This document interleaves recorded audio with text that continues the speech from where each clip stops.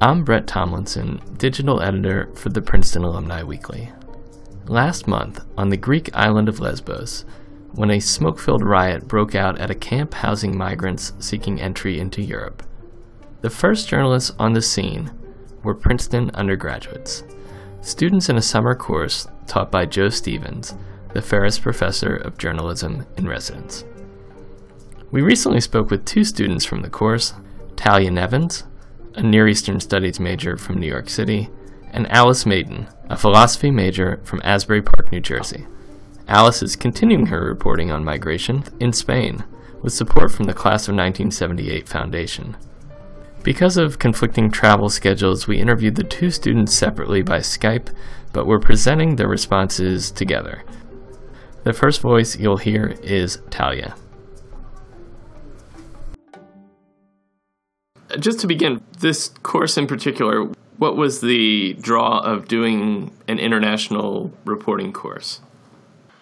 I knew that the course had gotten great reviews. I knew a few people who had taken it last summer, and I knew it was a really good opportunity to witness what was happening with the refugee crisis in Greece firsthand, because I've worked a lot on the refugee crisis in other capacities. I worked with a nonprofit that helps refugees a few summers ago, and I helped put together one of these refugee issues conferences at Princeton in the fall.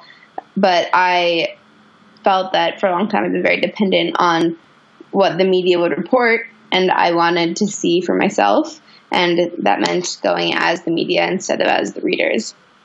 And yeah, it was really great. It lived up to the expectations. My name's Alice, and I was also in Elaine Sciolino's class this past spring, Local Reporting Paris as a Case Study. So that was a class that went to Paris for spring break to report on local issues, political issues, and as the French election was approaching. And that was kind of my first introduction to a reporting class, and luckily also went on a trip. So that was a cool kind of foreign correspondence experience that made me want to apply to the Greece one. I was really interested in learning more about the refugee crisis from a philosophical perspective in like potential thesis work, from anthropological perspective, and journalism seemed like a really good lens for understanding it, because you are kind of starting from scratch and just asking questions and not coming in with preconceived notions. And this class was a really good like extended opportunity to understand it, or as much as you can, based on being there instead of just reading whatever happens to come into the news. And how long were you in Greece? 5 weeks. 2 weeks in Athens, and a week in Lesbos, and then 2 more weeks in Athens. So one of the days that I'm sure stands out for you, and certainly stands out in the website that includes some of the stories that the class wrote, was July 10th. I gather you were, that was your week on Lesbos, and you were on the scene during a riot at the migrant camp at Moria. Can you take me through that day and what you saw, what you heard? Yeah, so that was on Monday, and we had been in Moria on Friday for a couple of hours doing some interviews and talking to migrants outside of the camp, because you're not permitted inside of it. It's blocked off by big concrete walls. But there are these shops set up right outside where a lot of the people who are staying in the camp spend a lot of their days. And so we had been doing interviews there, and we just went back on Monday to continue interviews. And we kind of thought the day was almost over when the riot broke out. What was interesting is a lot of the complaints that we heard in the riots, in the actual riot as it was happening, were things that were echoed immediately before when we were just having conversations while everything was quiet. I was interviewing these two guys. One was an Afghan farmer who I was talking to about his experience, and then an Iranian guy who was helping translate between us. And suddenly we heard this bang, and the Iranian translator jumped up and just like sprinted off into the distance, and we were kind of like, oh, what was that? What's happening? And a few minutes later, we decided to go see for ourselves, and there was just this huge column of black smoke billowing up to the sky. Very clear that there was a large fire in the camp. They were probably burning tires or something to make the smoke really black. It was very dramatic. And then there were about 3 hours of chaos ensued. There were no other journalists on the scene when the riot broke out, and I'd say for about half an hour,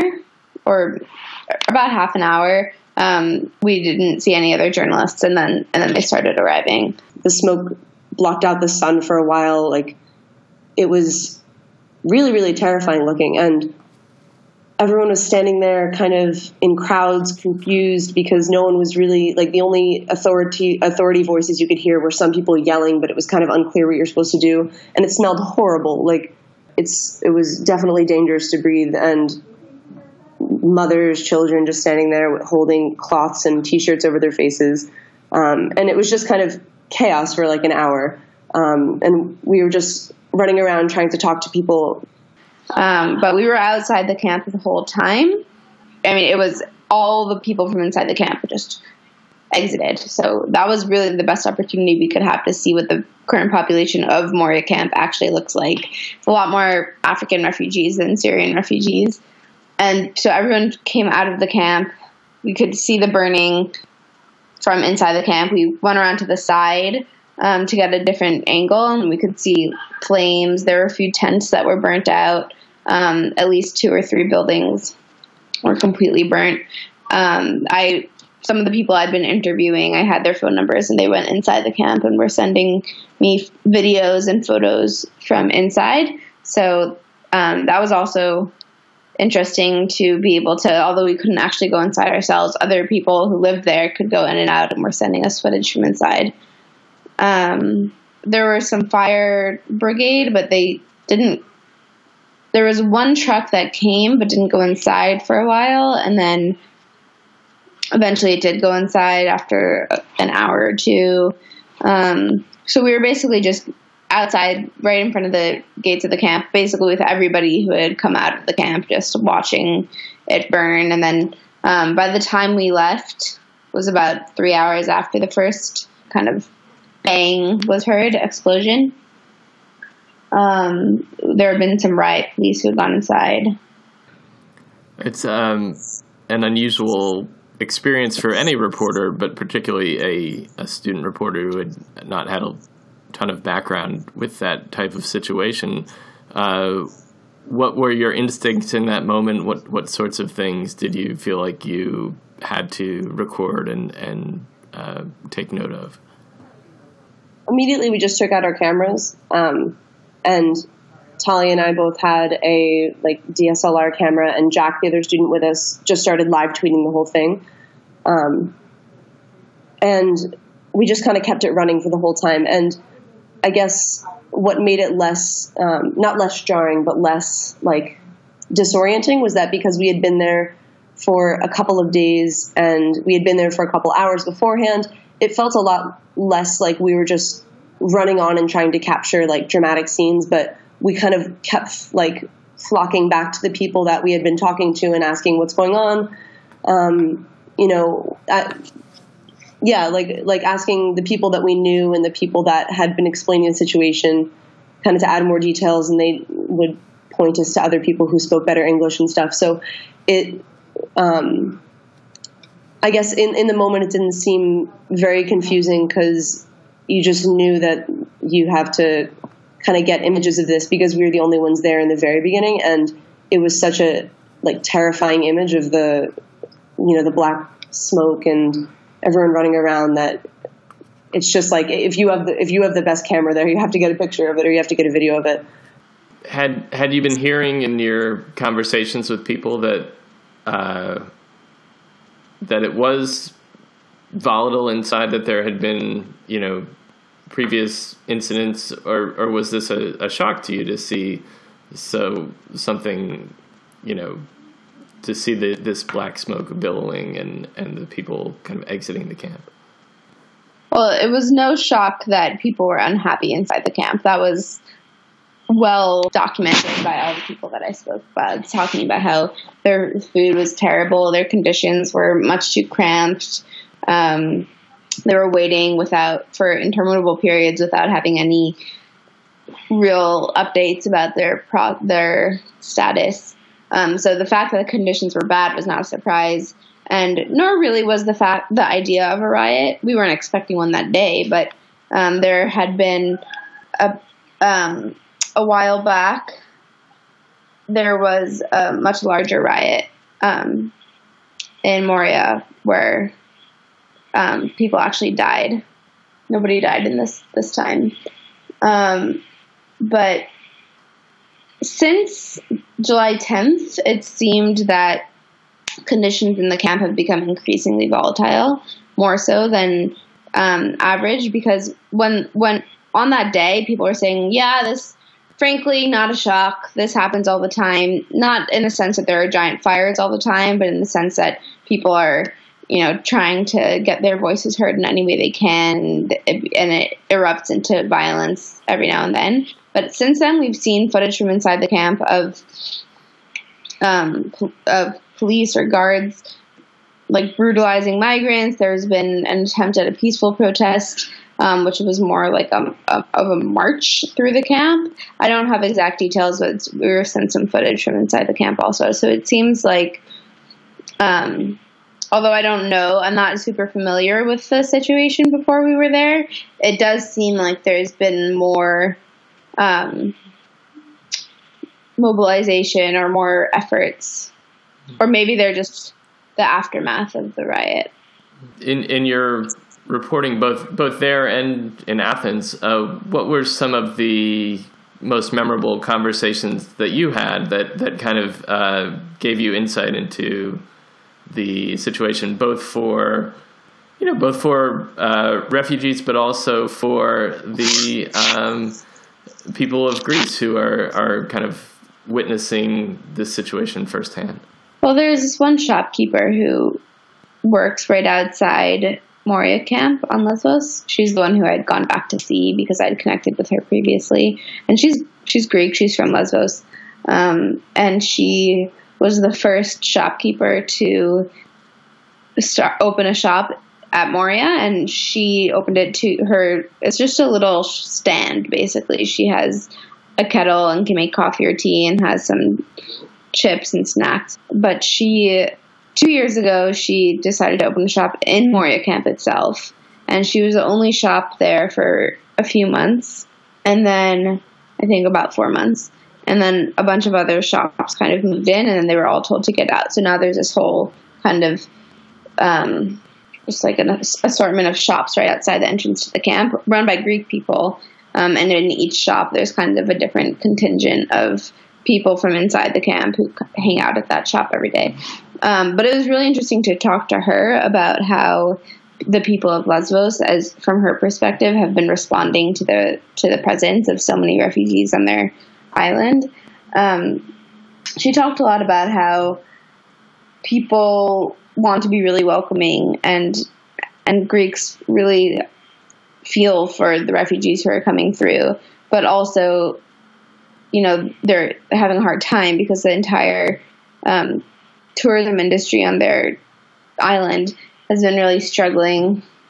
For a while, it was really the tourism industry was kind of propped up by all the volunteers and journalists and NGO workers and whatnot who were there. But now that that's kind of died down because the giant wave of refugees is no longer a giant wave, but it's more of a trickle. But people are still not coming to Lesbos in the same way as they were before 2015. There was a similar project last year, and we had a story in the magazine about it, in which Joe Stevens said that, and I'll read a quote here, "Our journalists came away with a deeper understanding of the roots and the impact of the migration crisis, which will be one of the defining events of their time." Did you, kind of seeing it firsthand, did you get the sense that this is a defining event and something that the world will remember? Well, of course. I mean, you're seeing these massive shifts of populations. There have been 1.3 million refugees who've passed through Greece, and I mean, the UN is currently estimating about 48,000 of them are still in Greece. And frankly, it doesn't look like most of them are actually going to be able to leave. It's going to be a massive project of integration, as it is all over Europe, as it is in Turkey. But there's this just enormous number of people, 5.5 million Syrians, 2.5 million Afghans, and then many others who are just going to have to start new lives in new countries. And it seems like the world has not yet, or large parts of the world have not yet accepted that that's the new reality. This was something that I was fascinated by in Greece, which was that, there are going to be tens of thousands of these refugees are going to have to integrate into the Greek society, because that's how asylum law is working for them right now. But the Greek economy doesn't have enough jobs for its own citizens. Nobody really knows what jobs are available to refugees other than ones who speak English, who can serve as translators. So there's this huge obstacle of integration that everyone's kind of looking at, and it's going to be so interesting to see how it plays out. But I really hope that people can do it in a way that's humanizing to refugees who are in search of a better life. This is the largest number of displaced people since World War II, and it's not one war that's the root of the issue, but it is that big of a migration. One of the points that Professor Stevens made was that even though huge numbers of people have stopped coming into Europe, if anything, that's more important to report on now, because not as many reporters are there, and maybe it's not seen as such a huge issue as much now as it was last summer, for instance. But now all these people are stuck in Greece, stuck in camps elsewhere with nothing to do. They can't work. They can't move on with their lives. They're stuck in this limbo that's made even worse by the fact that the world's attention has shifted.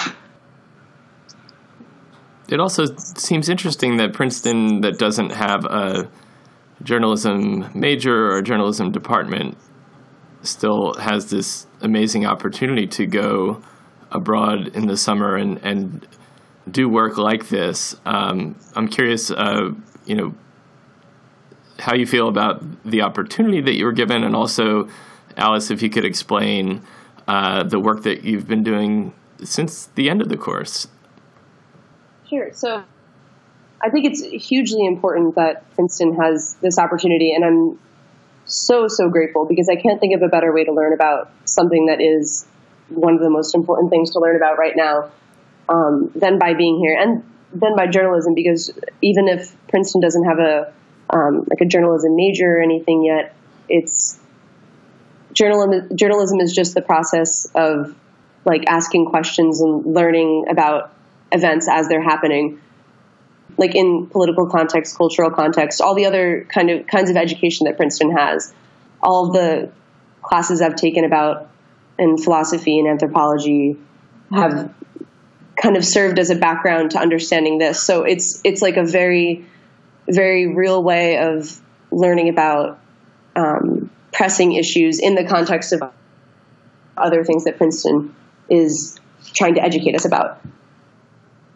I'm not sure if I want to be a journalist, but the journalism classes at Princeton seem to be less about necessarily professional training for future journalists, and more understanding a lot of really complicated issues by being in the place where it matters to be right then. Whether or not I'm a journalist, I think in terms of anything I'd want to do, it's just been a really valuable experience to kind of learn about how the best way to learn is, and learn about how to communicate and understand issues and look to every side of an issue. I'm just getting started now, but I'm hoping to.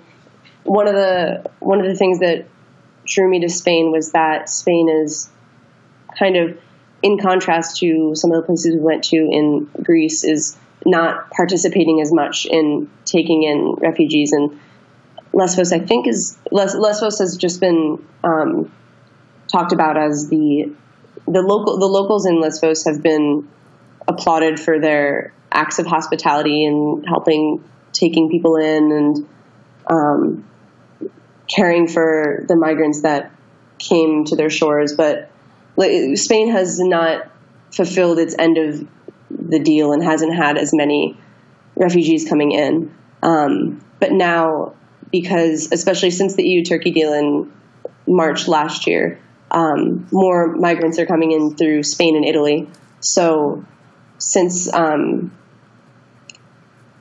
more people are coming along that route, it's a kind of an interesting case of a country that hasn't participated as much as other Northern European countries and Greece, but has a strong sense of local solidarity. Like in Barcelona, where I am now, there's plenty of people that are willing and hoping to take in refugees more as a city. And then I'm also hoping to travel to southern Spain for a while, to the ports where refugees are still arriving, especially from Africa now, as the route between Morocco and Spain has become, as more migrants have been taking the route between Morocco and Spain and going to Spain and Italy instead of Greece, since the borders have been closed and so many people are stuck in Greece.